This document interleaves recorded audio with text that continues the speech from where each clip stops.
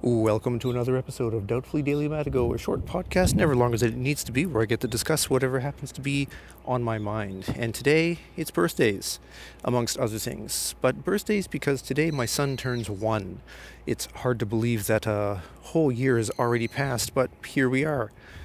And what's interesting, this part of Japan does not see a whole lot of snow, usually no more than 2 or 3 days per year. And last year, while my son was being born, it was snowing.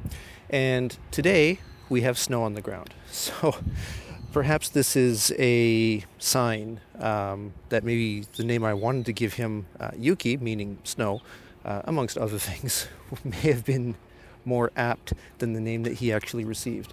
But it's all good.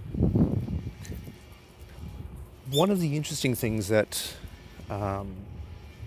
I find with this landmark, I can't really call it a landmark, but with this particular birthday, is the difference between birthdays in Asia and the birthdays in North America.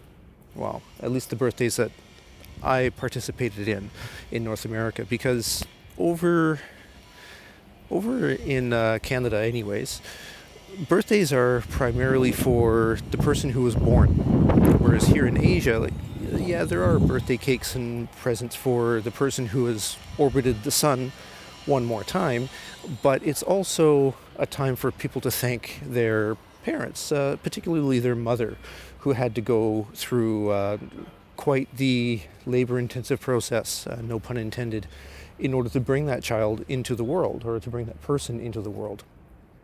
Now, my kid is just a bit too young to understand this. He can't say thank you or much else beyond that. But going forward, this is something that I'm going to make sure that he tries to appreciate, tries to understand, that even though it's his birthday, he should be thankful towards his mother, who has put everything aside in order to make sure that he gets what he needs. And I know mothers around the world do this for their kids.